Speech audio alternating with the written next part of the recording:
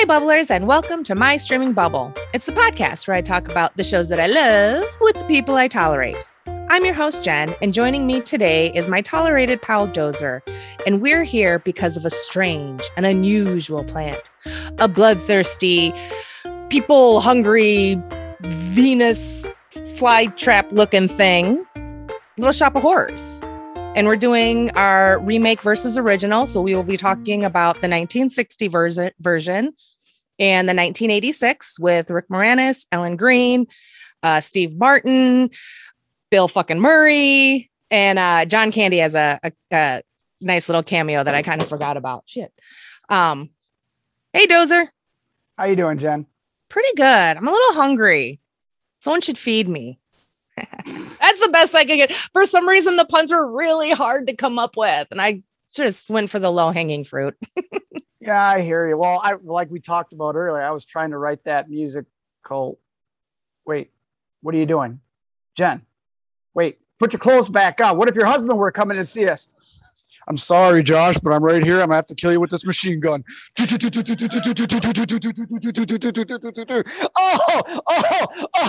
I feel so very weird. That was great. I love it. If you haven't seen the movie, turn this goddamn podcast off right now and go watch it. All right? Yeah. So many super spoilers for movies that are probably older than, I don't know, some of you listeners. Oh, well, the original's older than us by a lot. Thank God. By almost 20 years. Phew. Little Shop of Horrors, 1986. Fucking love that movie. Grew up watching the shit out of that movie. It's like I can replay scenes almost like exactly in my mind. I know like almost all the songs, but I didn't know that there was a 1960 version really until recently. I always thought that the musical that the 80s version is based off of was it. So when I think when in talking about it, finding out there was like a version from the 60s with Jack Nicholson and a small kind of Bill Murray-esque role, I was like, what the shit? And then it's not a musical and it's kind of goofy, kind of a fun, silly little watch. And I don't even know what to say. I think everyone should watch it at least once.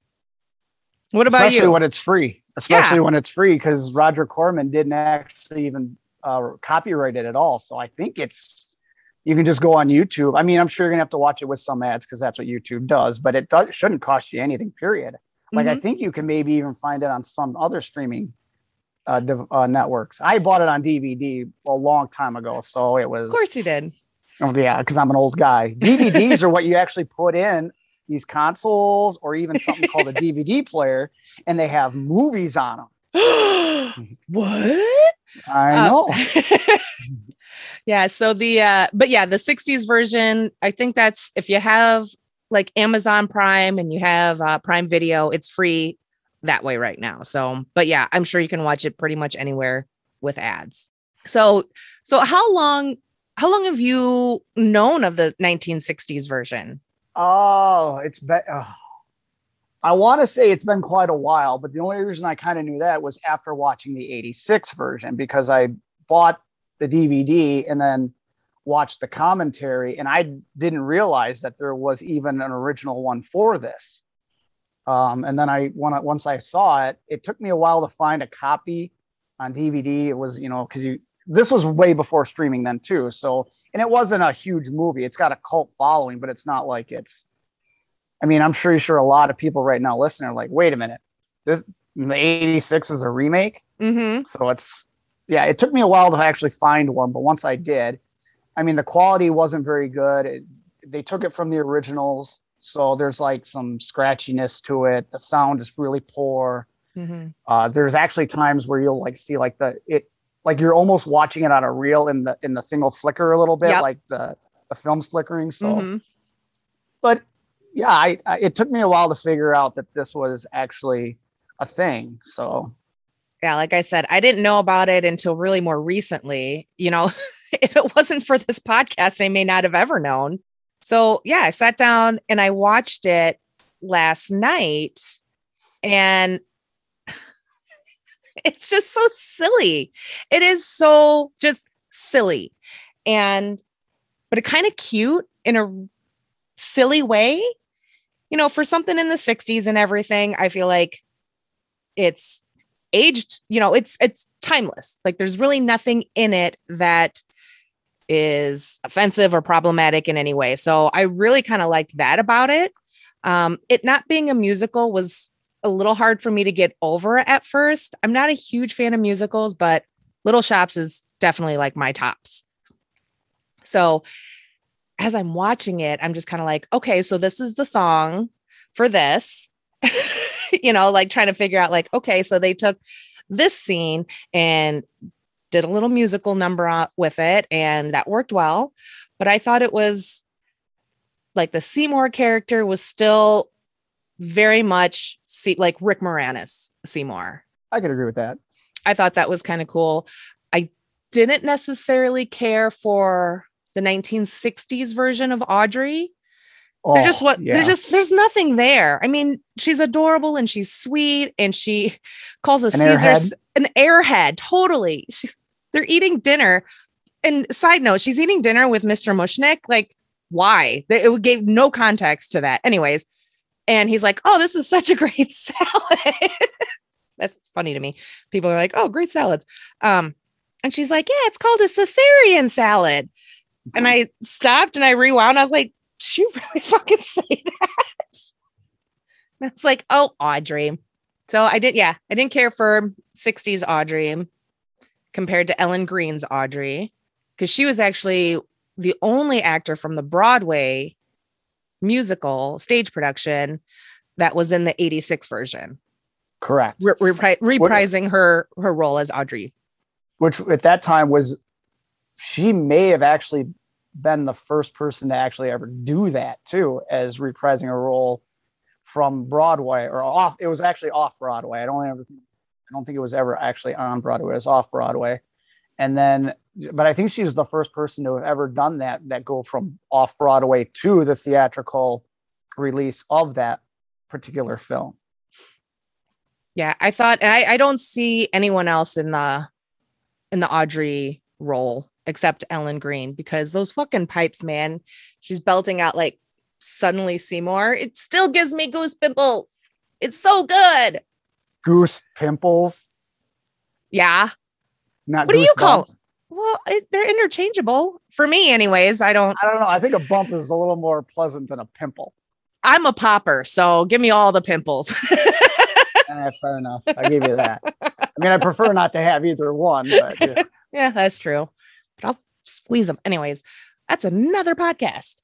I won't be on that one. No. It's hard.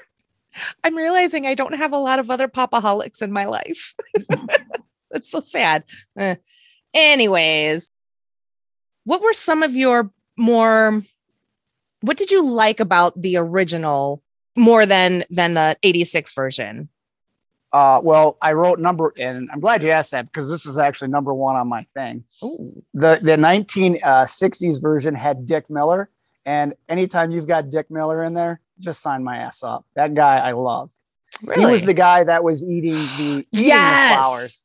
He's been in like countless movies, especially in the horror genre. Mm-hmm. He's probably best known for being the neighbor in Gremlins. Yes. Yep. And then the actress that played Audrey in the 60s version, because didn't she go on to play like his wife in the Gremlins movie then too? You actually may be right. That's actually a good point. I think I read that Jackie Joseph is that actress's name. And yeah, she is in Gremlins as Sheila Futterman. Yep. There it is. I forgot. I thought I remembered that, but I just couldn't remember correctly. Yeah. And then like a really young baby face Jack Nicholson, again, kind of playing that Bill Murray-esque type character that, goes to the dentist and he's like all about the pain and everything. And he's so young, but he sounds like an absolute nutter. Oh, to be fair, because of the quality of the one I have, I could barely make out that was even him. Mm-hmm. Like I was like, wait a minute, is that really supposed to be Jack? No, it's not. So yeah, it was, I didn't realize it was him until further research into it because I saw it and then I remember reading that Jack Nicholson was in. I'm like, well, who the hell was he? Because it didn't. None of the characters look like him. Mm-hmm. But anything else that you liked with the 60s version over the 86 version? I wouldn't say that I liked more, but I thought for 1960s, and you can credit the guy who played what's his name, Mel Wells, the guy who played Mr. Mushnick. I thought he was the star of that movie. He made it so funny. He did. I did really like the Mushnick in the 60s version. Although I was like, oh, he lives. He makes it to the end. So good for him. But yeah, he was actually pretty funny. I liked his accent. And then somewhere like kind of in the beginning, he's talking about like, being a big famous florist and different signs, and all these different signs in German or Arabic and French. Like, I mean, that's cool that you're you're multicultural, but what? I loved his character. I could not get enough of him, honestly. So other kind of big notable differences I just want to bring up real quick is that, so Mushnick lives. Seymour lives in an apartment with his mom a few blocks away. So there's a mother character who is a drunken hypochondriac because she gets that cough syrup that's 98% alcohol and just starts chugging it. The plant eater, Mrs. Shiva. So yeah, she's actually in the 1961, but she's just a name. I think they only mentioned her once in a phone call. At the floor shop. Yeah, and I thought, oh, how do you leave that character out? Because as annoying as she was kind of funny. She was, and I really appreciate like the names that they gave the characters. So like Mrs. Shiva is a little Jewish woman character, and every time she comes into the shop, it's because someone else in her family has died. So the last name Shiva is kind of the play on that Jewish tradition where you sit for, I think it's like a week, 7 days or something after someone dies. You sit. But yeah, the 60s character, her name is like City Shiva, like sitting Siva or something like that. Yeah, City Shiva. Yep. Yeah. And then in the 60s version, there are actually detectives that we kind of meet and we get the names for. There's like Sergeant Fink, obviously. And what was the other one, like Stooley or something? Well, Sergeant Joe Fink is Wally Campbell. Oh, and Frank Stooley. Yeah. Officer Stooley, I think it was maybe the other one. Yep. So I appreciated the fun little names, especially like with the detectives. And then, okay, so this one I totally rewound because I was like, did they really just say that just so nonchalantly? But the detectives are sitting there and they're just kind of real quick banter back and forth. Hey, how you doing, Joe? Oh, good. How are you, Frank? Oh, how's the wife? Oh, not too bad. How's the kids? Oh, last one this weekend. Oh, that's a shame. How'd that happen? Played with matches. Them's the breaks. Yep. What? Tell me you were not enamored with the writing with the 1960. I thought that was just absolutely funny because I feel like that's how they probably really would have talked just in real life, let alone in New York, let alone in the 1960s. I feel like that's just spot on. There was some of it that some of the writing I did really like. There was a lot of like the mispronunciations all throughout kind of the movie with the different characters. I thought was really funny, really subtle, and really kind of clever. But the overall flow of the movie definitely felt rushed. Like you could definitely tell like this script was written in whatever, a few weeks or something. And then the movie shot within a few days. But it's still a lot of fun. And just kind of that overacting of the 60s, especially with Jonathan Hayes, who plays Seymour, all his nervous, exaggerated kind of like body twitching movements, just comical, just like, and his physical humor too, always tripping over things.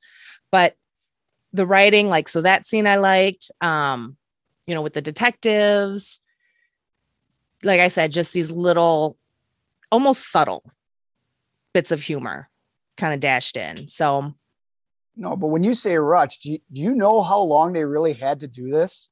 it was something, I think I read that it, like, the script itself, they only wrote the script within like a week or so. And then the filming with it, the overall movie, the bulk of it was filmed within 2 days. And then I read two different things. One was that it was like a bet or a dare that they couldn't make a movie in 2 days. Mm-hmm. Then I read that was somewhat debunked, because what was actually happening is that at the beginning of the year, they were going to some policy changes basically on how movies are filmed or something like that. So they wanted to try and get one last movie in before these changes went in. Hence the 2 days of filming in late December. Is that right?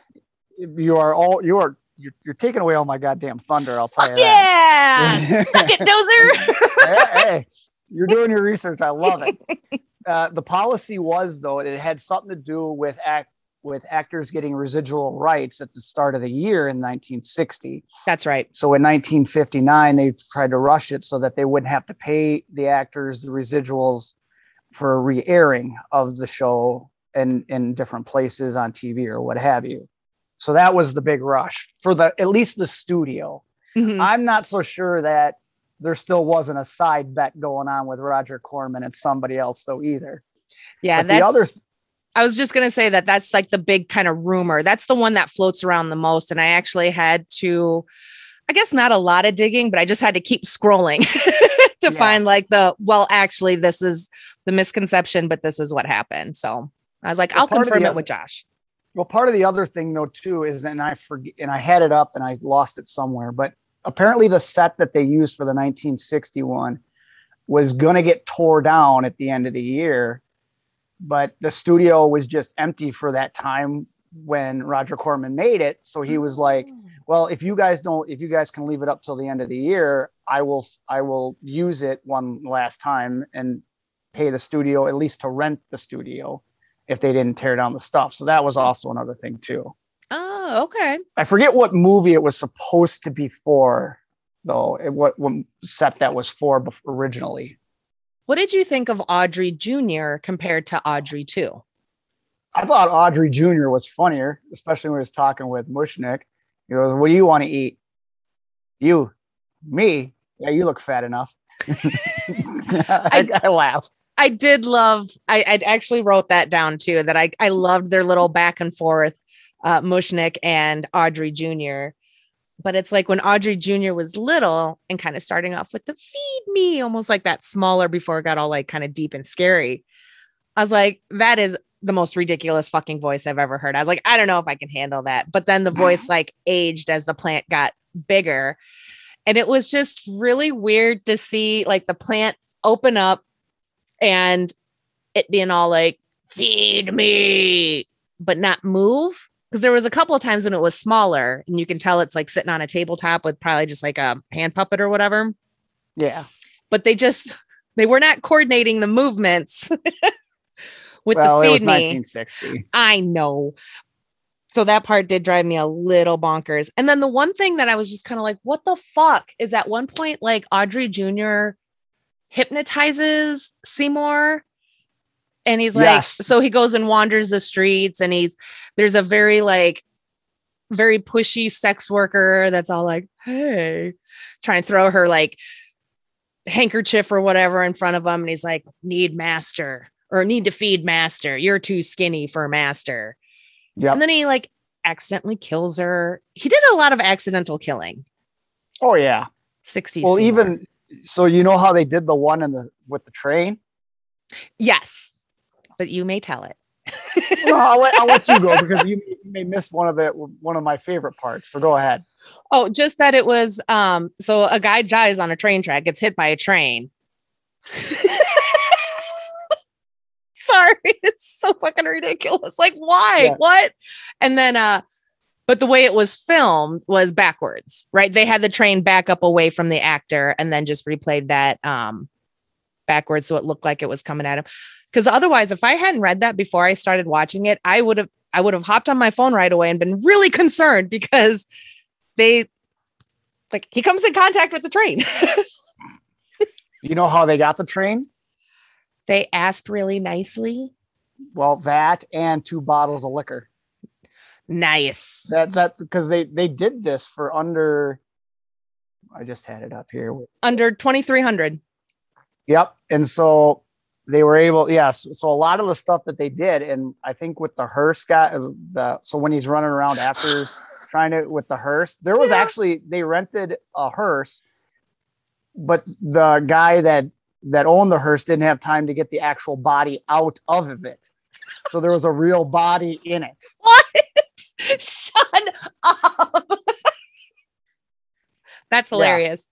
When you say rushed, this was really rushed. They didn't have time to remove a dead body out of a hearse. Mm-mm. Well, even in the scene in the dentist's office where, so with the before I move on to the dentist. So the guy in the train yard, we find out later is like a detective or a cop or something that had gone missing. And it's like, there's all these like accidental deaths that Seymour is accidentally killing people. So Seymour's bombed. He throws a rock. It hits a guy in the head. He falls down and then stumbles out onto the train tracks. And that's how this random dude dies.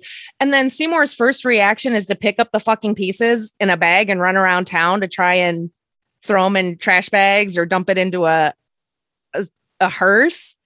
Yeah. Like what the fuck? If nobody knew you were there, you could have just left. Exactly. There was a bottle, I'm assuming probably some sort of liquor. It's like, okay, so my initial thought was that, it's just maybe a transient, a drunk or something. And yeah, just leave it there. That got hit by a train. It's fine. It's an accident. So I was just like, okay. Because like Seymour in the 86 version doesn't technically kill anyone. Because he doesn't kill the dentist and he doesn't kill Mushnick, but he doesn't stop Mushnick he doesn't stop Audrey too from eating Mushnick. So in the 60s version, Seymour goes to the dentist because he has like a legit toothache, right? Correct. Okay. He and the dentist get into it and he accidentally kills the dentist with a scalpel to the where? He had the drill in his hand, the old antique drill. Yes. In his hand. And they were having, I forget what tool the dentist had, but they had a fight with the tools that would rival Star Wars, as far as I'm concerned. That was way better than anything I've seen George Lucas do. Oh, shit. Yeah, I'm throwing down on George Lucas, man. Oh, fuck. That'll be another episode. You can just rant. That'll be hilarious.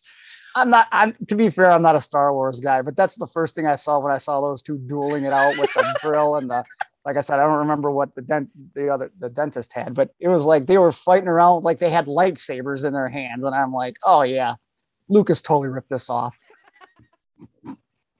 But I think that's the only time Seymour kills anybody though, like intentionally. But even then it's still self-defense because the guy was going to rip out dang near all his teeth instead of just the one. Mm-hmm. So yeah, that is, but it was so weird because it's like, the kids are like, well, where did he stab him? I'm like, no one knows. You don't the angle is real bad. You couldn't see where it was. So he kills the dentist and then Jack Nicholson comes in to the dentist's office, just waiting to feel some pain and everything, and goes in and Seymour pretends to be the dentist, stashes the actual dentist body, and then is like, okay, Jack, you can come on in and have a seat in the chair, and then plays dentist, legit pulls a fucking tooth out of his face. Well, actually a couple of teeth, because when we see Jack leave the dentist's office, he's happy, he's grinning, and then he's got like the little blackout marks on random teeth. Yeah. I'm like, okay, murder's one thing, but now like he's straight up pretending to be a dentist and then ripping people's teeth out. Like, damn, you are a fucking savage, little Seymour. I was just thinking, I would rather kill somebody than actually have to dig in somebody's mouth. That just sounds terrible. Yeah. For some reason, it seems like less stinky and messy. Oof. I guess it Did you depends on much. did you happen to see the name of the magazine that Jack Nicholson was reading in the waiting room? Okay. Yep. Pain. It was just Pain Pain magazine. magazine. So, but Which made it look like Time magazine. I was yeah, like, is that wonder if that's a real publication, just out of curiosity, but I didn't look it up. he's reading like the whatever article that's in it and getting all excited like it's some goddamn Dear Penthouse story. But in that, so in the dentist scene, as little Seymour is trying to pop out Jack Nicholson's teeth, he kind of tips back and knocks over all the dentist equipment. And that was a total accident. That actor did not mean to do that, but based on their time crunch and because they had two cameras set up just kind of opposite ends, similar to how they film sitcoms, they just kept rolling. And so they just cut it off and, that's where the scene ended. So I just love that was still in there. There's not all this kind of going back and refining a lot of stuff, because I think that really adds to just the goofiness of this movie. I agree. Yeah, even Jack Nicholson even said that they had no ending for that scene. They just kind of went with it and just ad-libbed it for the most part. It was interesting. It was interesting. And then in the 60s version, Mushnick has a little bit of blood on his hands because he's at the shop. Someone like walks in to rob them. So Mushnick's first thing to do is jump into one of the flour coolers. Like, wasn't there a basement like Seymour came running up out of in the first opening scene? Yeah, but that was on the opposite side of the thing. He'd have was to cross. It? Okay. He'd have to cross the door and the guy would have seen him then. So gotcha. So, but Mushnick he lets Audrey Jr. eat the robber the way Seymour let Audrey 2 eat Mushnick in the 86 version. So I thought that was kind of a fun little like twist with that character and kind of maintaining something from the original, but yeah, just giving it a new little spin. Yeah, I feel like that the 86 version didn't really, like, they did some homage to the 60 version, but I feel like they kind of left some stuff kind of out there, like it would have been kind of funny to see how they would have redone Dick Miller's character in the 86 one. Like maybe it was just too campy for the 86 one, but it was just so random. Well, and I also think that maybe kind of getting rid of that character, that physical character, and Mrs. Shiva physical character in the 86 version, maybe more to play on how like downtrodden this business actually is, because Miss Shiva in the 60s version is still buying flowers because she keeps having family members die. And Dick Miller keeps popping in and picking up carnations. And then so they get them. Yeah. So they've got their little bit of, their regulars. So I could see that, kind of dropping those two from hanging out in the store in the 86 version kind of makes sense to really show we don't even have regulars.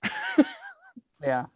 I can see that then. We don't even have a flower eating regular, but it would have been nice for maybe just to have a character like that kind of wandering the store when it was all busy as Audrey 2's getting bigger in the 86 version, just like a background person walking by in the store with a bouquet of flowers and just and then walks out of frame. I think that could have been cute. That would have been funny. Yeah, I agree with that one. That would have been a great way to do that. So when we crash the rumored remake with rumored Scarlett Johansson, we'll crash it and we'll just make sure that they like do that at least. Yeah, we'll start picketing. I really hope it's not those two. I love Chris Evans, but he's no Seymour.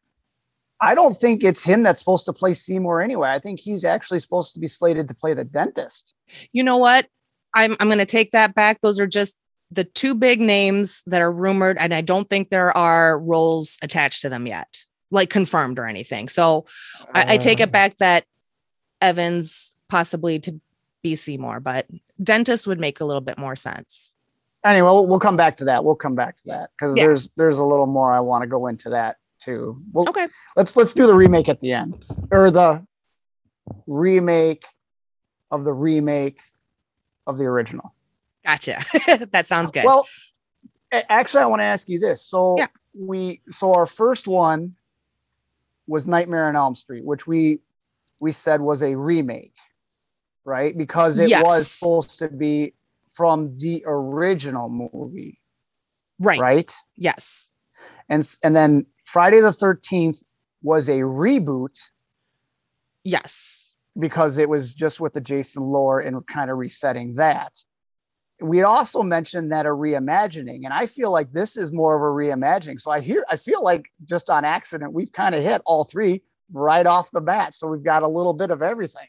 I think you are absolutely right. Yeah. Cause let's see, my note, remake closely recreates the original film. Reboot resets the continuity in a particular film series. So yep, that's the Friday the 13th movies. And then the reimagining, a remake with one big change. So yeah, I would say 86 had enough changes from the 60s version that you could call it a reimagining. Well, I would just argue just on the musical aspect of it alone would make it kind of a reimagining, because that's like something completely different and new that was obviously not in the original. And even how Seymour acquired Audrey Jr. and Audrey too. So in the 60s version, he bought the seeds from a Japanese gardener. And then there's a comment about the gardener picked it up from nearby cranberry fields. And I read that there was a time where herbicide got in into cranberry fields and crops. And so sales plummeted. So that was kind of the joke that these are like poison or mutated or something. Mm-hmm. Whereas in the 86 version, Audrey 2 is a mean green mother from outer space, and he's bad. A straight up alien. Yeah. With plans for world domination, whereas Audrey Jr. just wanted to eat people, I think. Yeah. There was no definitive goal for Audrey Jr. or anything like that. It was just kind of, well, no, because Audrey Jr. dies at the end of the 60s version, right?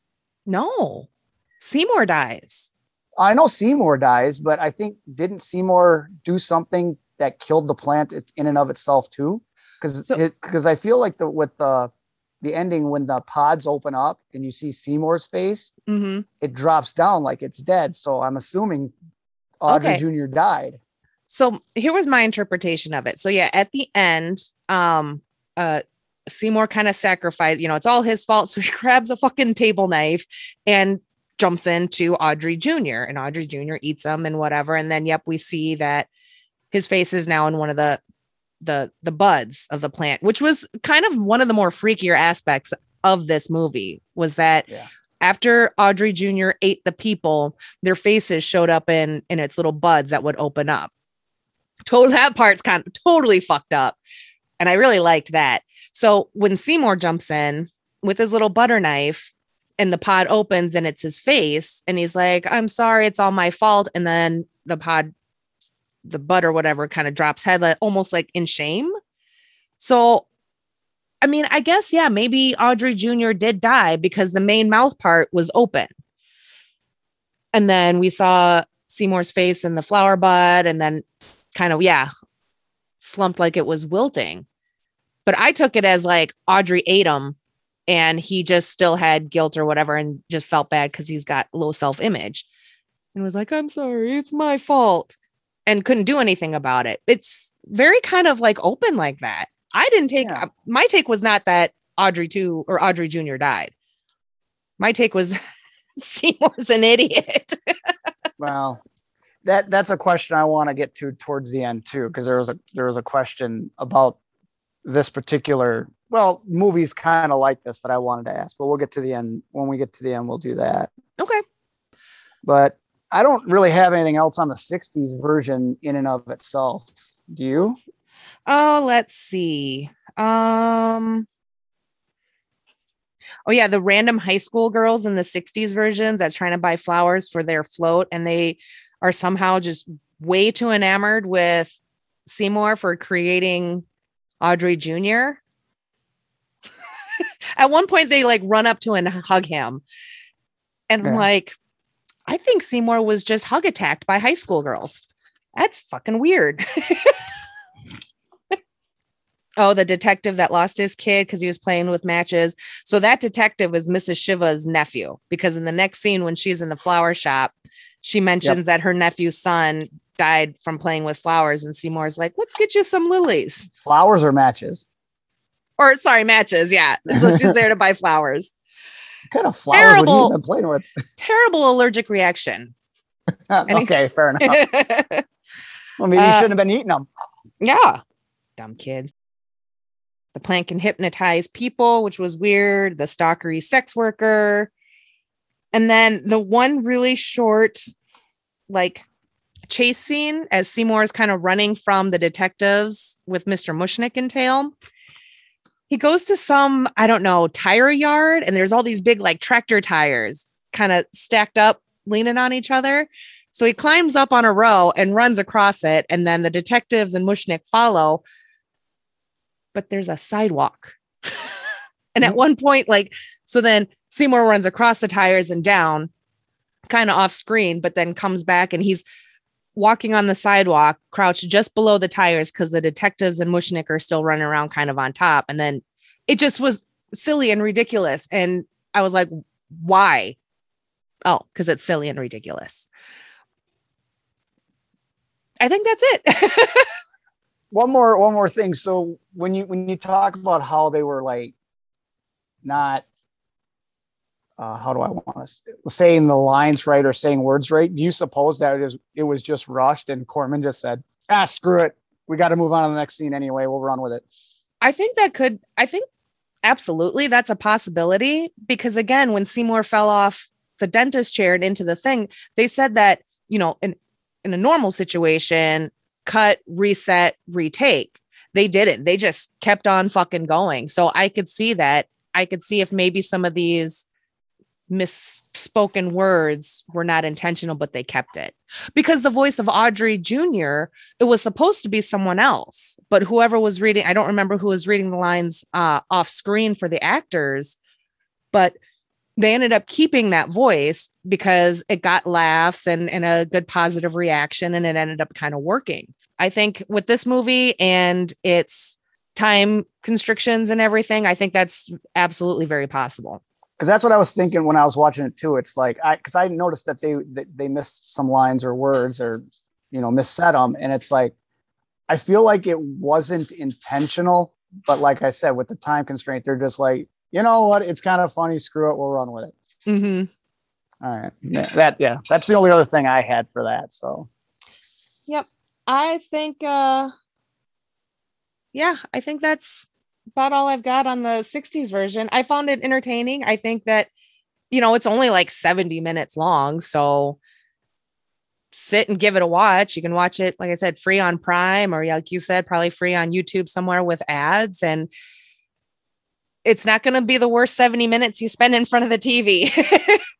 No, not if you listen to our previous two podcasts. No. I actually recommend, like, yes, watch the 60s version. Let me know. Yes. So we want to go on to 86? Sure. What have you got? I mean, I was going to let you start. Oh. I almost was going to bust out in song, but I was like, no one wants to hear that. I was just going to say, I was about ready to log off if you were going to start singing. Fair enough. I would have ended the meeting for you. Yeah. What 86 version? I grew up with that. I remember watching it a million times. Steve Martin as the dentist is always my favorite. That might be my favorite musical number out of the whole movie. It's classic. It's, I think, timeless. I think you can watch it anytime. It's for a pretty wide audience. The kids love it. It's fucking Rick Moranis, man. I miss that man. Yeah. Would like to see him come back. He's pretty selective about his stuff. After his wife died, he's been pretty selective about what he does. Yeah, Period. I'd read somewhere that, yeah, wife passed away, so he was raising the kids, and he said that over time he just missed it less and less. So I Yep. think, I mean, good for him. But the world misses you, and we'd love to see. He did pop up in a commercial for aviation or Aviator Gin, which is Ryan Reynolds gin company. So he Did did you pop, really? yeah, he did pop up in a really short little spot for that. What's it? What is it? I'm gonna have to look that up now. What was it now? It's like Aviation Gin, I think. I'm sure if you just Google Ryan Reynolds and gin, it'll pop up. I just asked the wife. Maybe she knows because she's all about Ryan Reynolds. So right. Yeah. See, Hi, Jin Jin. Jen says hi. You got to leave that in the podcast now. Okay, I will. Yes, people, I do actually have a wife. She exists. I've seen her. I've met her. I've hugged her. She buys me things. She buys you things. She Shit, I can't buys- get her to buy me I mean, crap. no. Yeah, timeless, classic, favorite. I love it. I sent you a picture, but one, I think Christmas or birthday anniversary, Timmy got me a small wreath of Audrey too, and it's super cute, and I love it. I was gonna ask where you got that because that was pretty cool. Yeah, it's I think he probably just got it off Etsy, because I think I saw one somewhere, Etsy or Pinterest, but it was like a really big one. And so he said when he looked up prices, those really big ones were really expensive. So I got the small. Well, like, what's one. really expensive? I don't. It's Timmy. It could have been $40. I don't fucking know. All right, I get it. I get it. So yeah, your take on the 86, 80, Oh, the movie, not just the year. well, I don't remember much of '86. I think I was 7 years old, 5 years old. I don't know. But well, so starting off, it was kind of funny because so the 60 version comes out. It doesn't do very well. But the movie starts to get a small cult following. People dig it. It showed at some festivals, got a little more traction. I'm still trying to figure out how the hell we go from a Roger Corman 60s movie that was written and done in about 1 week goes to an off-Broadway musical. I don't understand where you get from there to there, at least.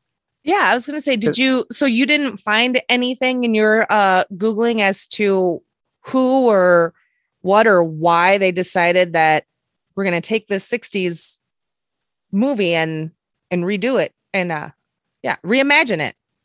Nothing that I think is terribly verifiable or anything like that.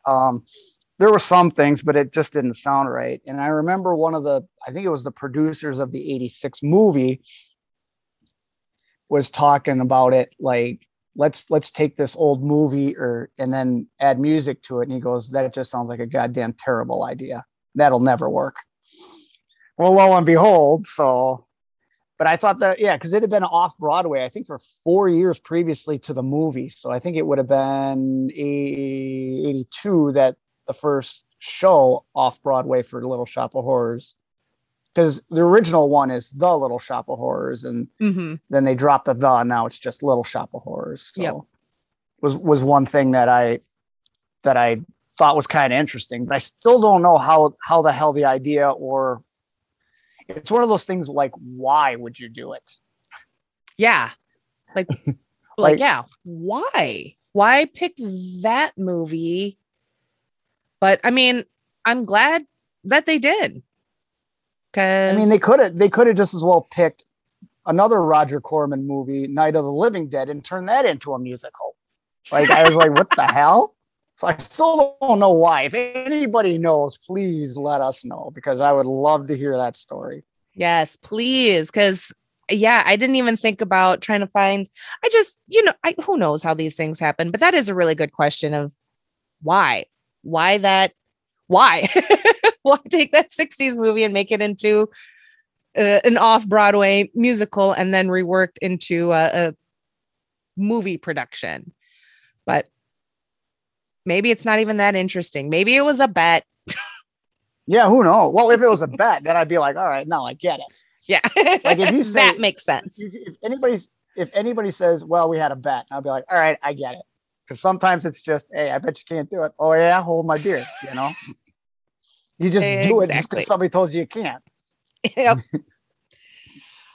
With the 86 version, who's your favorite characters and favorite scenes? And do you have a favorite musical number? Oof. Well, I'm with you. Steve Martin's character takes the cake. Like that. Apparently he was such a blast to work with on set, and it really showed off that he had a lot of fun with the movie. I don't know that anybody had more fun with the movie than Steve Martin did as far as the actors and stuff went. I agree with you. The I'll be a dentist or son be a dentist, whatever that one's called, is funny. Feed me, Mean Green Mother are always good. I thought Ellen Green's voice was good, but I don't know. Her songs always felt a little too mushy and campy for me, that I was like, too lovey-dovey kind of stuff. Because the other ones are kind of out there. Like, why would you have a song about a guy who likes to torture puppies and stuff, or shoot puppies with a BB gun and poison guppies and stuff? Yeah. It's like, why? Where do you come up with this stuff? Yeah. Even growing up and watching it, I remember the one kind of like my bathroom break, pre-pausing and streaming and everything was Ellen Green's song about Somewhere That's Green, where she sings about that picket house and their enormous 9-inch TV. Which really puts things into perspective. Yeah. And they're all sitting around and plastic on the furniture to keep it neat and clean. All right, stop that shit. Couldn't help it. You're lucky I just didn't bust out Suddenly Seymour, because that happens and it's really loud. But yeah, that was always that's like probably my least favorite musical number. But Dentist and Suddenly Seymour, because she hit some of those high notes with just not that like falsetto, but I mean, she just belts it out, and she's got a fucking voice for days. I love it. And then I love the like the muses, the doo-wop singers. Yeah. Did they they did have names. There was Ronette, Chiffon, and Crystal. Yep. So I think they only mention it once though in the entire movie, and that's like right at the beginning. So if you weren't paying attention, you missed their names. Yep. So Tisha Campbell is probably the most recognizable out of the three, but then there's also Tashina Arnold and Michelle Weeks. Yep. For me, anyways, Tisha Campbell was the most recognizable, even as I got older and stuff, but. Well, two of the three of them, weren't they in that show Martin on Fox? Tisha was, and Tisha Campbell was too. She was actually the lead. Yeah, Tisha Campbell was, because she was Martin's wife or girlfriend, his partner, and then I know those names. I know I've seen them in other things. Oh yeah, Tashina Arnold, and I know I'm probably not pronouncing her first name correctly, but Everybody Hates Chris and Martin. Yep, she was on there. Yep. And then Michelle Weeks, most known for, I think, looks like Little Shop. Because I don't remember her in anything else. Looks like she did one other thing after this movie, Norman's Corner, as just listed as teenage girl in 1987. But I love the singers. I love the use. Kind of using them from like scene to scene and kind of doing the segues and stuff. And then when the animated movie Hercules came out and they had the muses that kind of did the same thing, it totally made me think of Little Shop of Horrors. I'll have to take your word for it. No, I'm not. I've never seen it, so it's pretty good. Anyways, I just liked the 86, and I'm probably being super biased because I don't know if I've mentioned that I kind of like this movie a little. But I love all the 86 versions of Seymour, Audrey, Mushnick, the dentist, more than the 60s version. The 60s version's fine, but they are not Who Raised Me. Well, I think also what makes the 86 version a little, well, I shouldn't say a little better, but I mean, let's face it, the 86 is way better than the 60s version. I mean, but what also was fun is some of the guest appearances like John Candy, Bill Murray, the other Belushi. Yeah, Jim Belushi. Well, it depends. It depends if which one you get. It because of the other version you get Paul Dooley, who is another well-known actor too. They had to do the reshoot, which I don't know necessarily why they had to do that. They both did I've seen both versions quite a bit, and I thought, how do I want to say this? Both of them did a great job. I don't know necessarily, and I may have to just go back and watch just those two, the scenes that Jim Belushi and Paul Dooley were in, just to see if there was something that they had to change. But I don't feel like they had to change anything from Paul Dooley's character or anything that he said to fit the new reshoot of the ending. Take a small break because I am running out of memory. So Zoom was like, whoa, and it just cut us off. So we figured good time for a break. Let's just go on to the differences between theatrical and director's cut. So why don't you recap us on what happens in that alternate ending? Well, we'll do the long story short. Seymour and what the hell is her name? Audrey. There we go. I got to get my brain back in focus here now. Wind up dying in the movie, which the Pole audience absolutely hated. Like they all throughout the movie, they were loving it. And then once Seymour feeds Audrey to the plant, don't worry, she was already dead. She had died from injuries previous. So it's not like he just like pushed her in and tried to run off. She was already dead. And her reasoning was at least her death could mean something for him to get out of it. Like if she feeds herself to the plant or he feeds her dead body to the plant, it would bring more success for him. So at least her death wouldn't be in vain and he'd be on to live a better life then. Well, as we turn out, and as you also find out in the theatrical as well, is that, and this is where the difference becomes in between Jim Belushi and Paul Dooley, is that they both say pretty much the exact same thing. It's just the reshoot. And like I said, I'd have to go back and see what subtleties were different because I don't think they absolutely had to. But it turns out the plant's obviously doing world domination. And so this is where they go back, or Seymour goes back in because he feeds Audrey to the plant. He's mortified at what he did. He's mortified at the whole situation. He runs out and he's approached in the director's cut by Paul Dooley, who then lays out the whole idea of taking snippets and selling this plant worldwide and cloning it and all that. Well, then, Seymour finally figures out what this Audrey 2 is trying to do, goes back and confronts him. But so they started the reshoot like right away after the whole the Meek inherit, or the Meek shall inherit. Right after that, when he goes in and he sees how big it is, that's when the story starts to change. It's very subtle from that point on. But then obviously later in the theatrical version, Audrey is in the plant, she gets bit or she tries to water him and he pulls her in. Yep. But Seymour winds up pulling her out. Well, she winds up dying in the director's cut because of those injuries. Okay. Out in the alley. He pulls her out in the alley and she dies. And she does a quick little rendition of Somewhere That's Green. It was kind of heartbreaking. So heartbreaking. It really was. It really was. And I can see why the audience got all pissed off about it. I feel like I was doing okay until you're like, that small rendition of something. Like, no, it's too sad. It really pissed off the audience. And I think that was probably the straw that broke the camel's back, or that was the one thing that kind of got the audience. I mean, but anyway, we'll get to this point.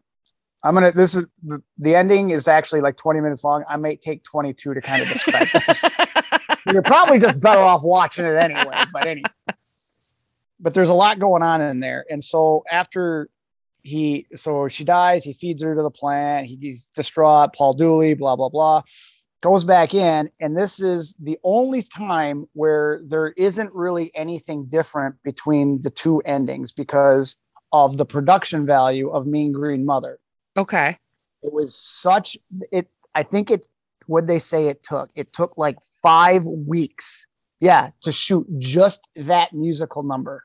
That doesn't actually surprise me because that's all that puppetry work and everything is, and the voice, that doesn't surprise me. That's a long time. So just for point of reference, when they did the Feed Me song, that one took them roughly, I want to say 2 weeks, but that's only because it required half as many people to run Audrey 2. But, and you'll see, so when you watch Feed Me, you'll see a lot of cuts between the plant itself and Seymour. And they tried to do that because Seymour, so the frame rate of the movie is 24 frames per second. And that's just for regular standard people. The problem is because of the stuff that the plant was made out of, like the foam and all that, and the way that they had to maneuver it, it wasn't able to move fast enough. And so they had to slow the frame rate down so that it could match the musical aspect and the lip movement and the gestures of the plant. Now, when you see them in the same scene, Rick Moranis is actually moving very slow and singing very slow. Wow. And you should hear like one of the demonstrations they did. It sounded like something out of a satanic cult hymn or something like that. Like it slows down. The voices got a lot lower, but they had to do that so like instead of him running or walking, he's actually just kind of like a slow robot, and he's mouthing it really slow. Wow. And so when they did Mean Green Mother, that's what took so long, is they had to slow everything down. They had to get the timing right. And Frank Oz even said that during that, they had to get this all done not in one shot, but one sitting. Because once this was done, if they missed something, they were done. It was just done. And so they said they storyboarded the hell out of it. Like that's why it took 5 weeks. Like everything was detailed. Everything had to be precise. And you'll see that with even Steve Martin's character when he does his song, he had to be so many steps away from the door so that when he came in, it would come in right at the exact second and all that when he's opening doors and stuff like that. They said it was just a nightmare to try to do, but everybody was in good spirits. That's good. So that's the only non-difference. I'm going to go on a rant here. I'm really sorry. And not a rant, right. But this is a long thing. And so, because like I said, the original ending is 20 minutes long, as opposed to the theatrical one, which I think was only like half that time. Yeah. Like they just had to reshoot it. They had to get it done quick for the theatrical release, which is why you get that shitty ending with him just putting the electrical cord on him. Yeah. Gotcha. So that's why you get that shitty ending, not something cool. So, Although you got go ahead. Oh, I was just going to say, I did like at the end though, of the theatrical release where Seymour and Audrey, she gets her little house, she gets her someplace that's green, and then it zooms down, and then like there's a little white picket fence, and there's a couple of little baby Audreys growing along the fence line. Yeah, so they didn't completely wipe it out. I liked it. I really didn't care about that. See, I liked it. I like that ending. And especially for like 1986, because now we get, with the horror movies and everything, we always get that little bit to lead us to think that, leaving room for a sequel, or the story's not, story's just not done being told yet.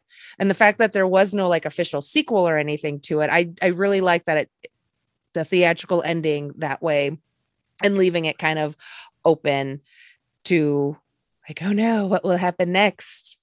When I first watched the movie with Ross, he said that he thought that the little baby Audreys, which are so cute, they're like Mogwai baby Yoda cute. But he's like, it looks like a fuck. Well, he didn't swear, but he's like, kind of looks like the Demogorgon from Stranger Things. He's like, and then he's like, oh, is that how the Demogorgons got there? Bye, Jen. Jen says bye. Yeah, she's off to work. So I was like, oh shit, they do kind of look like itty bitty Demogorgons. He's my mini me. Fair enough. Yeah. So they get done with Mean Green Mother, and you know at the end that Audrey 2 pulls the flower shop down. Mm-hmm. And in the theatrical, you know, Rick Moranis is buried, but there's an electrical cable next to him, and all his hand pops out, grabs it, and shocks Audrey 2, and you know, whatever. That was the ending pretty much. And then, yeah, obviously him and Audrey go off in that white picket fence and blah, blah, blah. Well, what winds up happening then after he pulls down the flower shop is he picks up, Audrey 2 picks up Rick Moranis and like wraps him around and slowly brings him into his mouth. And Rick Moranis really sold the shit out of it. And like it was creepily slow. And he starts to digest them, and he's got his mouth closed. He's doing the lip thing. And all of a sudden he spits out his glasses. And they're just sitting there. So Seymour's dead.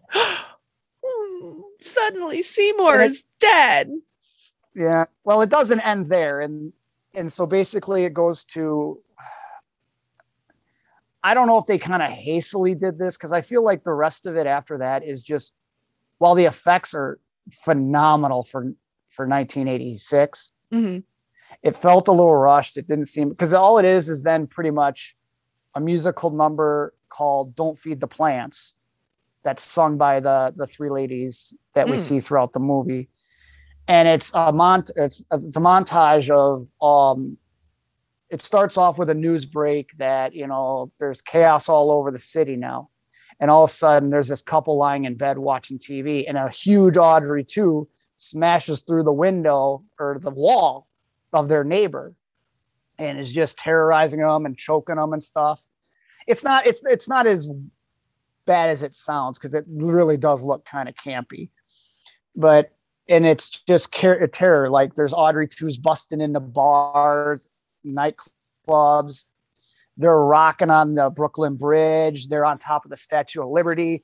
One's in the front of a subway, and a subway car goes right into its mouth and pounce on it. Like they're just all over the place. And it's just chaos. You got the army out there trying to shoot them, but apparently bullets don't hurt them. I don't know. They got helicopters and stuff. I don't know. Tanks are trying to shoot them. They don't hurt them. So I don't know. Like, even if you wanted to kill it, could Seymour even shot it, stabbed it, whatever, even early? I don't know. But yeah, it basically ends then with them on top of the Statue of Liberty and the finale of the song. And it kind of spaces out, and then it has a picture like it was supposed to be in the theaters, and it has an Audrey 2 busting through the screen. Like it was in the theater with you. It was kind of cool. Yeah. But the special effects were amazing for all that they had to do. It was really cool. And I really wish they would have kept that. Yeah. As dark as it was. I'm going to have to try and find some of that, because that sounds really interesting. And yeah, because I own it on digital. So I bought it through like voodoo.com. You buy, rent movies and shows and everything. And so it was an impulse purchase. Because I was like, God, I really want to watch this movie. I haven't watched it in forever. Fuck it, I'm buying it. So I don't remember if there was anything because sometimes I'll have all the special features and behind the scenes and, you know, commentary and all of that.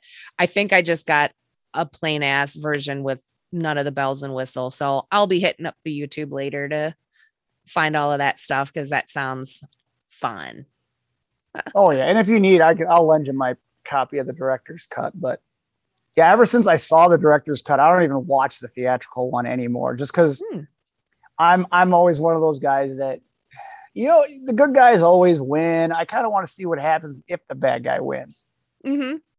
And that's something I actually wrote down. Like you mentioned that there was the little Audrey 2 at the end of the theatrical. Mm-hmm. It would have been cool to see where that would have went. But I always wonder, I always feel like sequels would be better if the bad guy would just win in the first one.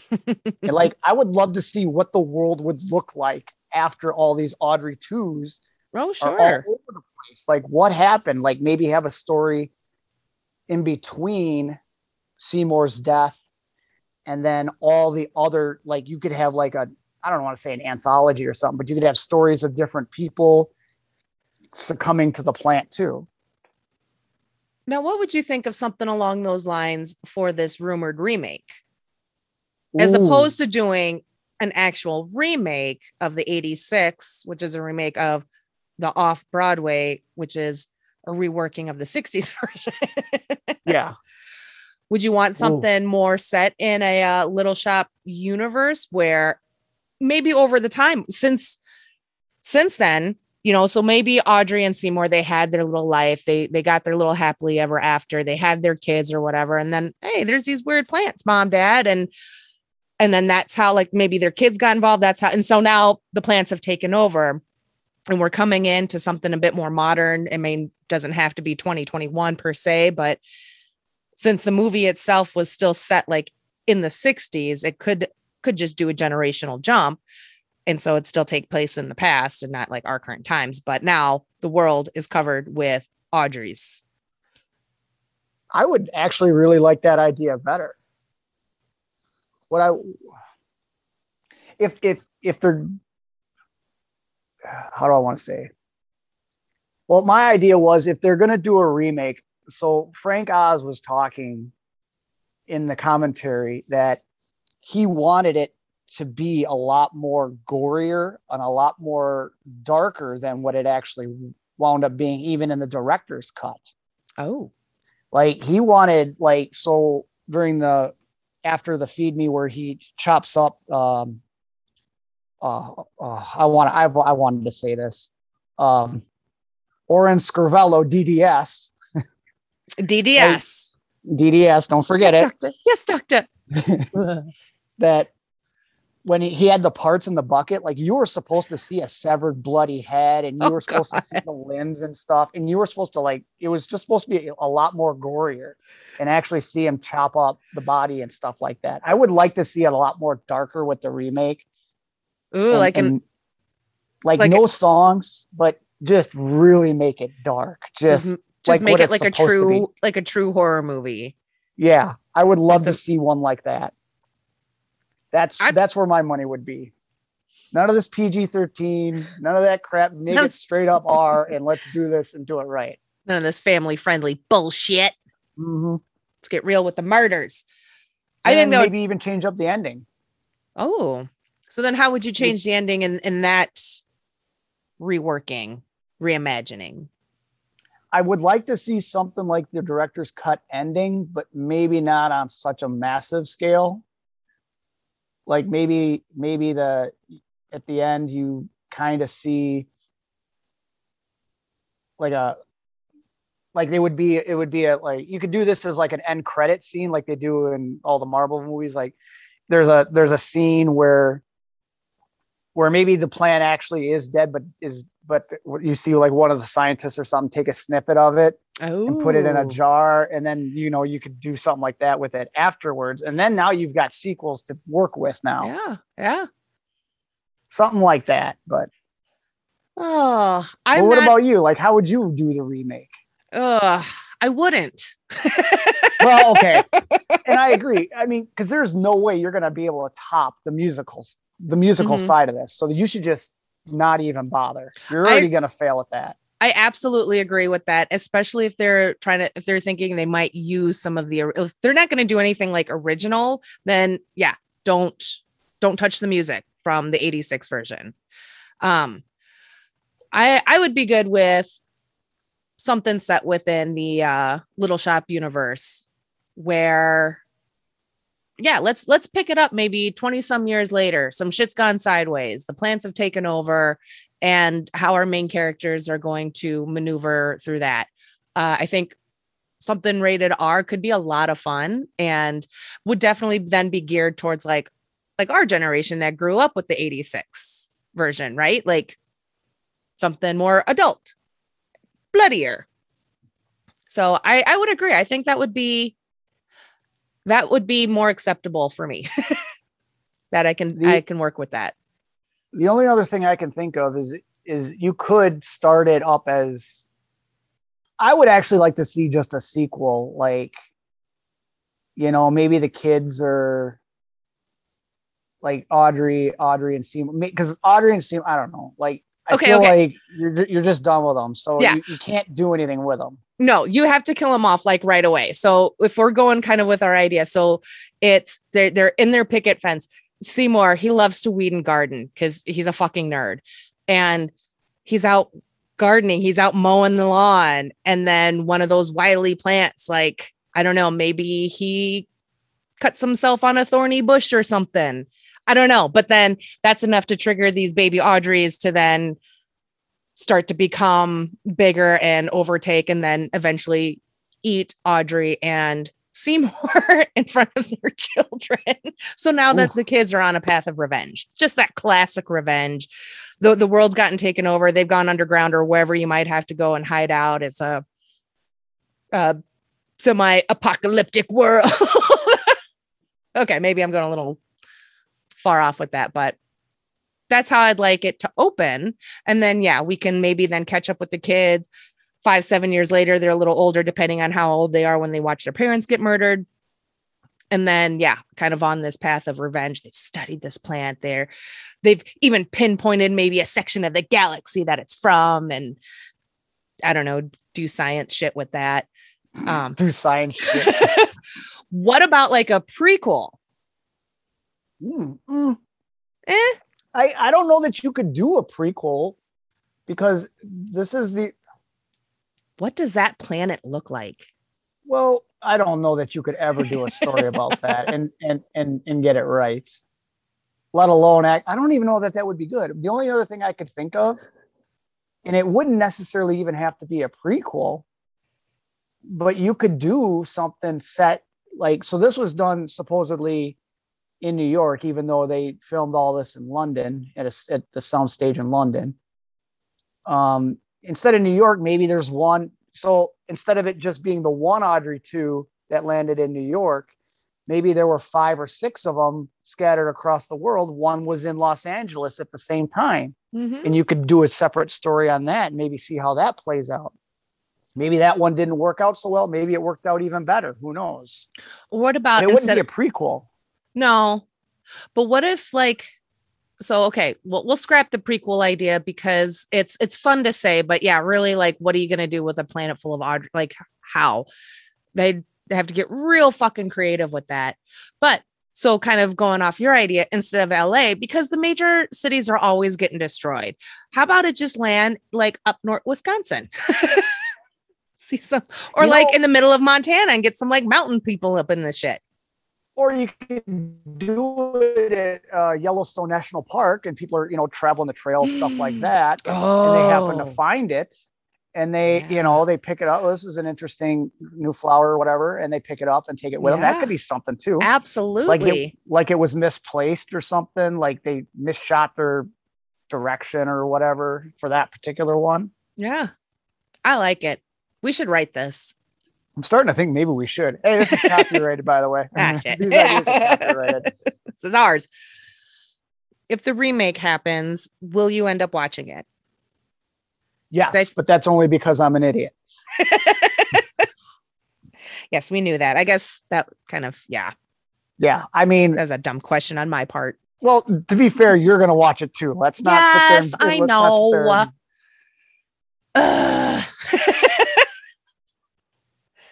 Yes, we'll watch it and then we'll be back and probably have so many wonderful things to say about it. I'd be surprised. I'm actually surprised that I had as many nice things to say about the 60s version. Again, being biased and everything, but it's It's really, I mean, I kind of want the kids to see it just so they can see it and kind of get Ross's take on it and everything and be like, see, it's just silly, you know? Well, I feel like it's always good for people to understand where the source material comes from and stuff like that. Like no one's saying you got to love it. No one's saying, you know, you got to devote your life to it or anything like that, but just at least give it a shot. Like you said, it's 70 minutes. It's definitely not the worst 70 minutes as we've talked about the previous 2 goddamn movies we've reviewed so far. So, anything else you want to add? I guess I have one last thing. I liked the voice of Audrey II over Junior. Levi Stubbs is the voice of Audrey II. If you don't know who Levi Stubbs or Stubbles, I guess is his birth name. Stubbs, yeah, his birth name's Levi Stubbles, but he is a 4-top. He was one of the 4 tops. So that's how I always remembered him. And I just thought, especially with the singing, the musical numbers and everything, like him and his voice just did an amazing job with that. So I can't at this point picture anyone else in that Audrey II role. So yeah, who would you have even have thought to put in that position? Like there's literally nobody. No one. It's hard because I've never had a problem with him being the voice of Audrey II. So I've never thought about who else I would cast in it. You know what I mean? It's just, it works. So I have no reason to change it. But what about you? Do you have anyone in mind? Absolutely not. I mean, after hearing and seeing Levi Stubbs as Audrey II, I got nothing. That guy just tore that down, man. Just so amazing. And so apparently, I don't know who this guy is. I've never heard of him. But apparently Billy Porter is slated to be the new Audrey II for the remake. I think I've only seen one thing with him in it, because I think he was in at least one season of American Horror Story. He did a spot on Sesame Street a while back, and I think he wore like a kind of a gown. And so all the conservatives were like, yeah, the man in a dress on Sesame Street. Like, bitch, these are Muppets. Relax. Anyways, I've only seen maybe 1 or 2 things with him in it. I enjoyed his performances in those. So I guess I can maybe see. I don't know if he'll maybe change his voice at all for the Audrey role, or if he'll stay more of like a natural speaking voice. So it'll be kind of interesting to see how his voiceover work would compare to live action in the little bits that I've seen. But I like him. And like I said, little bits I've seen, I'll give it a chance. So when the studio, when they were casting for the roles, Frank Oz and I forget who else, like they talked to Rick Moranis after watching Ghostbusters, and they already told him, like, if you want the role, it's yours. And then they were talking about the part of Audrey, and I forget who mentioned it, but they were like, why don't we just get Ellen Green? She knows it. She plays it perfectly. She's got a voice. The studio actually had mentioned Barbara Streisand for the role. No. I made the same face. I made the exact same face. I was like, no, hell no. Hell no. No, thank you.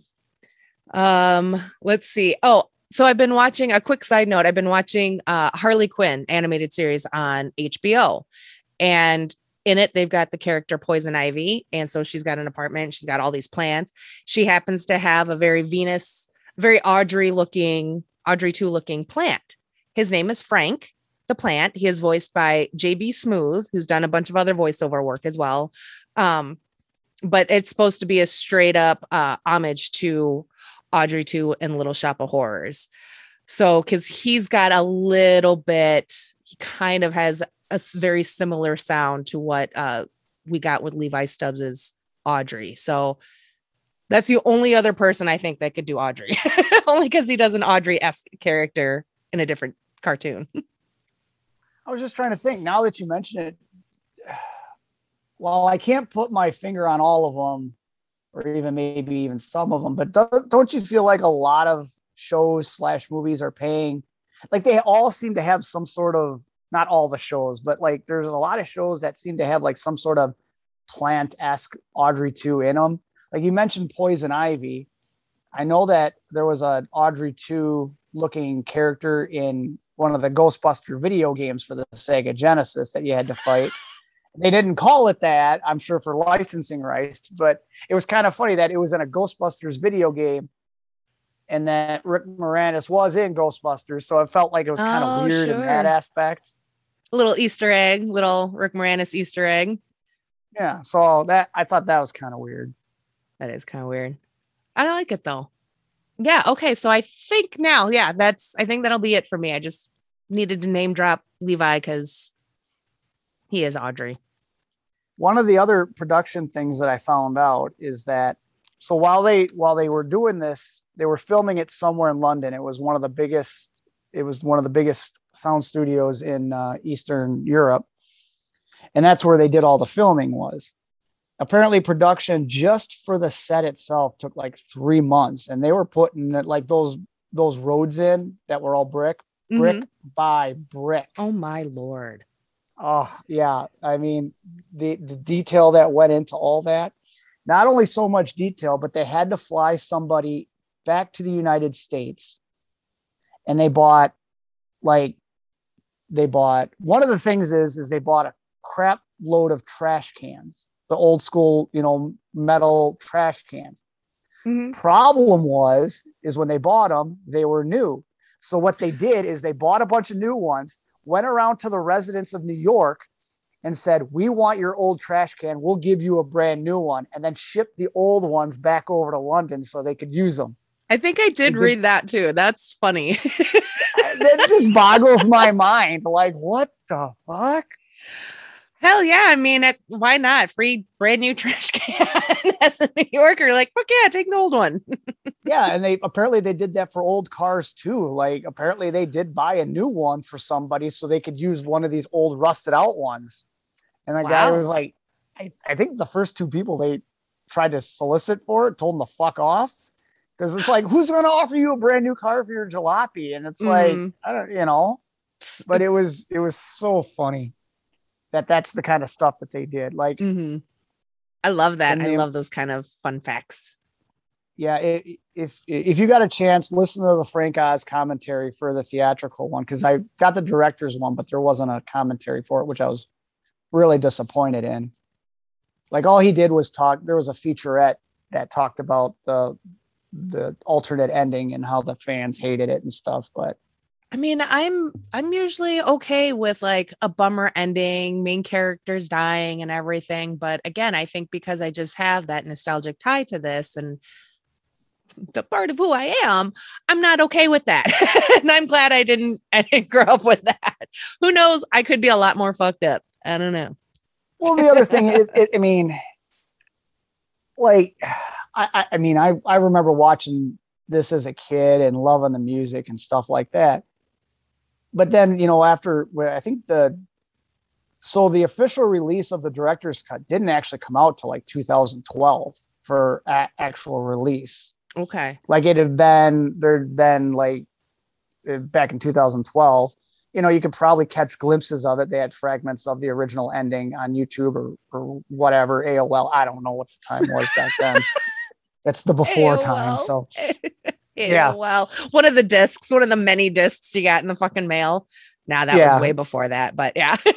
Yeah. But it's so, I don't know. I'm at being a horror junkie. I'm kind of fine with them killing off your main characters or your heroes and having a gloom ending every now and again. Cause it's, I don't know. I always feel the world's not that cut and dry where the bad guys always win. And like I said, to have seen the bad guys win in this particular aspect, like I said, I don't like the whole idea of all these Audrey 2s, but clearly there wasn't going to be a sequel if that was the director's cut. Right. So this was going to be a one-time thing. But if you're now, if I don't know what studio has the rights or who's doing it now, but if you want to make a series out of this, maybe, which I don't think is necessarily a bad idea, Hmm. you got a shot now to Yeah. do this and bring it down to its, like I said, rated R sort of thing, and really give it the gore. That's what I really want to see, is a darker version of it. Just a true horror version. Yeah. Yeah. I think that could, I mean, obviously, I think that could absolutely work. And I would be really interested in that. But I almost feel like in kind of a time where things, and maybe we're starting to wean out of that now, but like, like gritty reboots and dark versions. We kind of joked about like a gritty reboot of Grounded for Life. Like I was just going to mention that too. I was just going to mention that. maybe not, but I don't know. We'll see as the rumored new version continues to maybe move forward. So we'll see what they decide and come out with. But I like So horror. one of the other things, and I wanted to kind of more or less save this for last, but so this was done in 86. In the 60s version, it hinted on it. Well, it didn't really hint on it, but it played a little bit into it, but it was more active in the 86 version. And that is doing an evil, I don't want to say an evil deed necessarily, but something maybe immoral to get what you want in the end. So like, it's not that the 60s version had Audrey 2 like talking as much as this 86. And then where am I trying to go with this? I know what I'm trying to say, but I'm trying to compare the two yet still. But you saw all the fame and stuff that came with the feeding of the plant in the 60s version. Mm-hmm. Granted, the plant wasn't promising all this stuff as it is in the 86. Now, what I'm trying to get at is in the 86, if something like that were to happen to you, is that something you're going to entertain? Ugh. I mean, no. See, The murdering. Okay, go ahead. Well, it's the murdering. Maybe, yeah, like Seymour does initially, with the finger, just little bloodletting of the fingers and stuff like that. But when it comes to must be blood, must be fresh, I'd be like, nope. You did that way too well, just by the way. I've been practicing. I was going to say, You must be saying that to the kids. But I don't think I could, unless I would have, okay, so if I'm out there committing murders to feed my people eating plant so I can achieve fortune and glory, then I'm going to have to go by Dexter rules and kill off baddies. That's the only way I can reconcile murder for fame. So you are entertaining the idea. I am now, yes, because there's a lot of baddies that need to be need to get got. But that's fair. But that brings up a whole nother conversation that we're not going to go into. But the thing I was trying to more or less get at is I don't know how big, and I'm trying to remember films from that kind of era, that time frame, like 86, like mid 80s, stuff like that, where the moral aspect, or not even the moral aspect, but it's kind of like if something is asking you to do these things to give you what you want, clearly there's got to be something else involved for them. I mean, and so to me, that always, it's like, okay, where's the catch? Where's the catch? Where's the catch? Even though it's never distinctly brought up until the end of the movie where the plant's looking for world domination. Mm-hmm. And I just wondered, like, if was that kind of a trope back then a little bit? Was that something that was going on a lot? I'm having a hard time remembering, because back in the early or mid 80s, it was just slashers. It was your Nightmare on Elm Street, your Halloweens, stuff like that, where these monsters weren't necessarily looking for anything. They were just out to kill. But here's one that's offering something to help it, only to have, like in the end of the director's cut, just to eat you anyway to get what it wants. I mean, nothing that I can think of specifically that was like that. So yeah, it's almost like, yeah, like you said, with the slasher horror movies, it's just kind of, there's no ulterior motive behind the killers other than just, I'm gonna kill you. Audrey too had plans for world domination and was very manipulative about it too. You know, the falling down, feed me. Like Audrey too was a lot more, especially initially, you were a bit more willing to feed it and everything. But once it got big enough and it starts demanding people. Yeah, but I don't know of any other, I can't think of anything specific. So maybe it was semi-unique for this story. I mean, I'm sure it's happened plenty of movies and stuff. Like I said, I'm just not coming up with specific examples. You know, because it's like in The Thing, there's no like, oh, this is what it wants. Yeah. You're just dying. I don't know. That was just kind of something I was thinking of. Like, well, and especially to have it revealed at the end like that too. Yeah, I don't know. But I would always wonder, like, if anybody was to come up to me and be like, "Hey, I can give you everything you want," and I'm like, "Well, I got $20. I can just go to the bar and buy my own beer." But what do you got? Maybe you got something better for me. I don't know. You got free babysitting? All right, fine. I think that's about it for me. Any final thoughts? Or we did this the last time. Let's do it again. Original versus remake. Where do you put it as far as against each other? Just the two, the 60 and 86. 86 for me, for sure.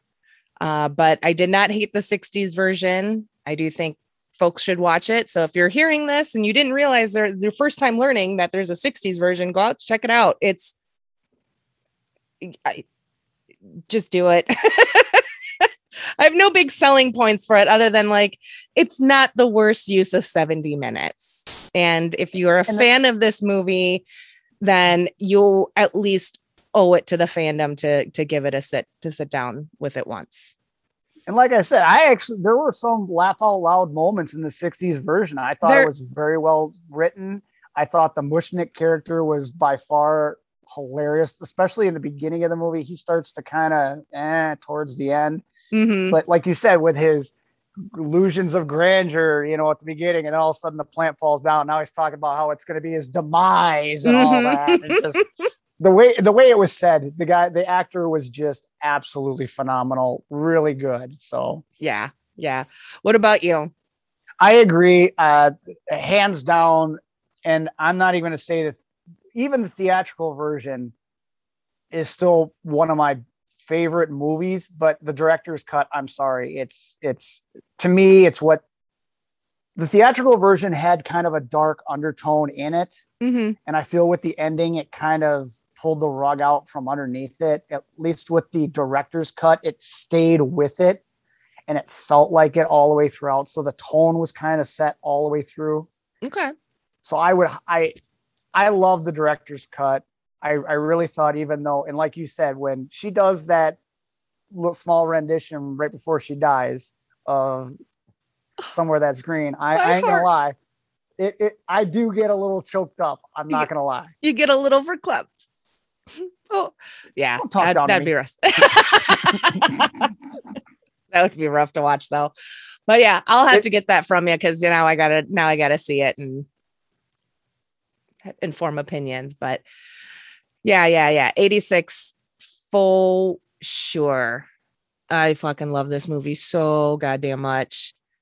And now, go ahead. Oh, I was just gonna say, and I love the soundtrack. I listen to that like all the fucking time. So yeah. So now this is the third one we've done.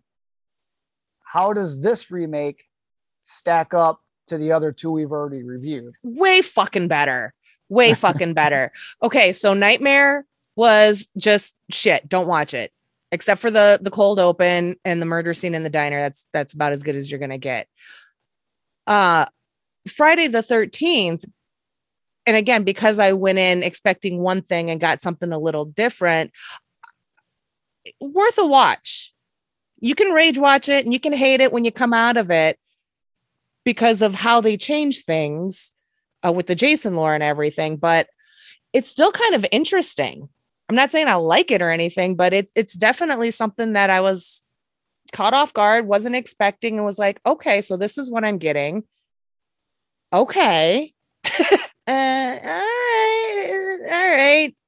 I mean, it's not as stupendous as it maybe claims to be a couple of times. We really got to do that again. I kind of opened the door for that, though. I had myself to blame. Yes, it did have stupendous tits, but that's about all it had going for it. Pretty much. Yeah, you ain't wrong. So, yeah. So 60s Little Shop, and then the Friday remake, and then Nightmare. It's my ranking order of the originals. So, what about you? No, remakes or originals? Because you said 60. Shit. Okay, so for the originals, well, damn it, no. I'm just getting them confused. Okay, hold on. Let's go back to remake. So for remakes.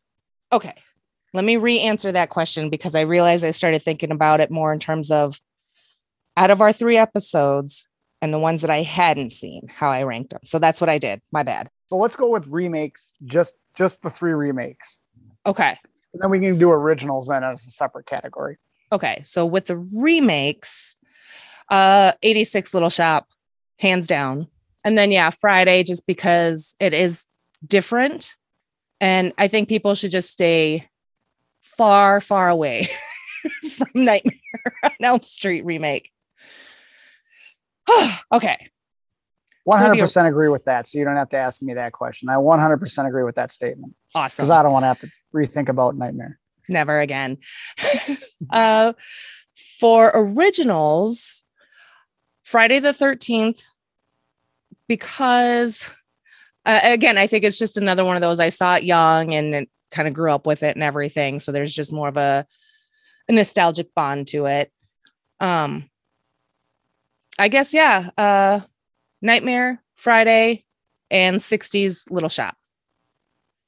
You? I would say the same thing. The whole Freddy thing was kind of a game changer, I think, in the whole slasher kind of thing, especially with the dream element to it. Mm-hmm.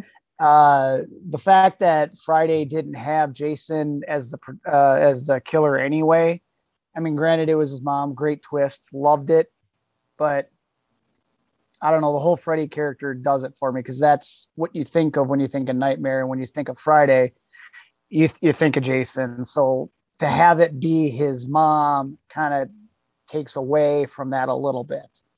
And then, like we said, we don't hate or even dislike the 60s version of Little Shop. It's just, it exists. Yeah. Well, I mean, so I think when I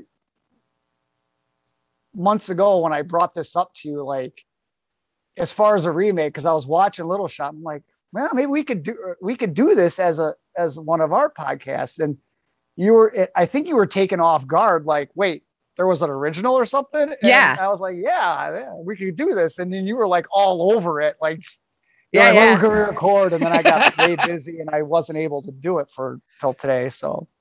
Yeah, no, I'm glad. Yeah. So it was you that had brought it up to me. So, and then it was kind of funny because after we had that discussion separately, someone else had brought up like a few weeks later, hey, did you know there's a 60s version of Little Shop? So I don't know because it's a friend of mine. So I don't know if he had ended up listening to the episode and was just going to send me the link or something. But I just thought it was kind of weird. Like the 60s version got brought up to me twice in a fairly short amount of time. So I'm like, the universe is telling me something. It's telling me to watch this old ass movie where the neighbor man from Gremlins eats flowers. I wonder what flowers I wonder what flowers, if he actually was eating carnations or if they just, I was going to say maybe they got some edible flowers, but considering the rushness of it, probably not. He might have just been eating carnations. It's Dick Miller. I bet he ate real flowers. That guy is a pro. I did read that he did actually eat the flowers.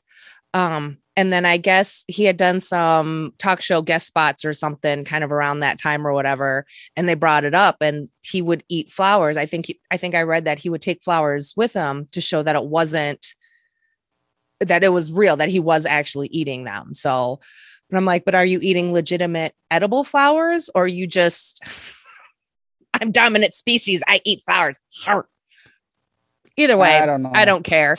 But I just thought it was kind of interesting because I'm like, well, they probably did not have the time and resources to go get actual eating flowers. He probably just ate flowers. Bless him. Oh, wow. Well, this has been awesome. I've been looking forward to this. I'm glad we got to work it out and get a recording in today. What do you think we should do next? We've got a whole list of shit we always ramble on about, but anything that you're kind of dying to do next, or? There are a couple, but we should probably close this out. We can discuss that afterwards. I don't want to give the viewers like an idea and then they'll be like, well, when is it coming out? When's it coming out? You know, when are you guys going to shit on the Halloween Rob Zombie movie? Oh, God. See, I mentioned that as a joke last time we were talking and we did the podcast. And then I actually found out that there was one. And now I'm just like, do I really want to do it? Because I know we wanted to maybe do that for like as a Halloween special. Mm-hmm. And now I'm just like, so now I might actually have to do it soon. And I'm just like, I do not want to do that. We might have to postpone it till 2022. We'll figure it out and we'll surprise y'all when we do. But I guess until then, thanks for joining me today, Dozer. Long time shooting the shit. And thanks for listening, Bubblers. That's what I call you now. It's the name for my listeners. And keep streaming. Bye. Bye. No more bye. I don't do bye. I feel like it's too British.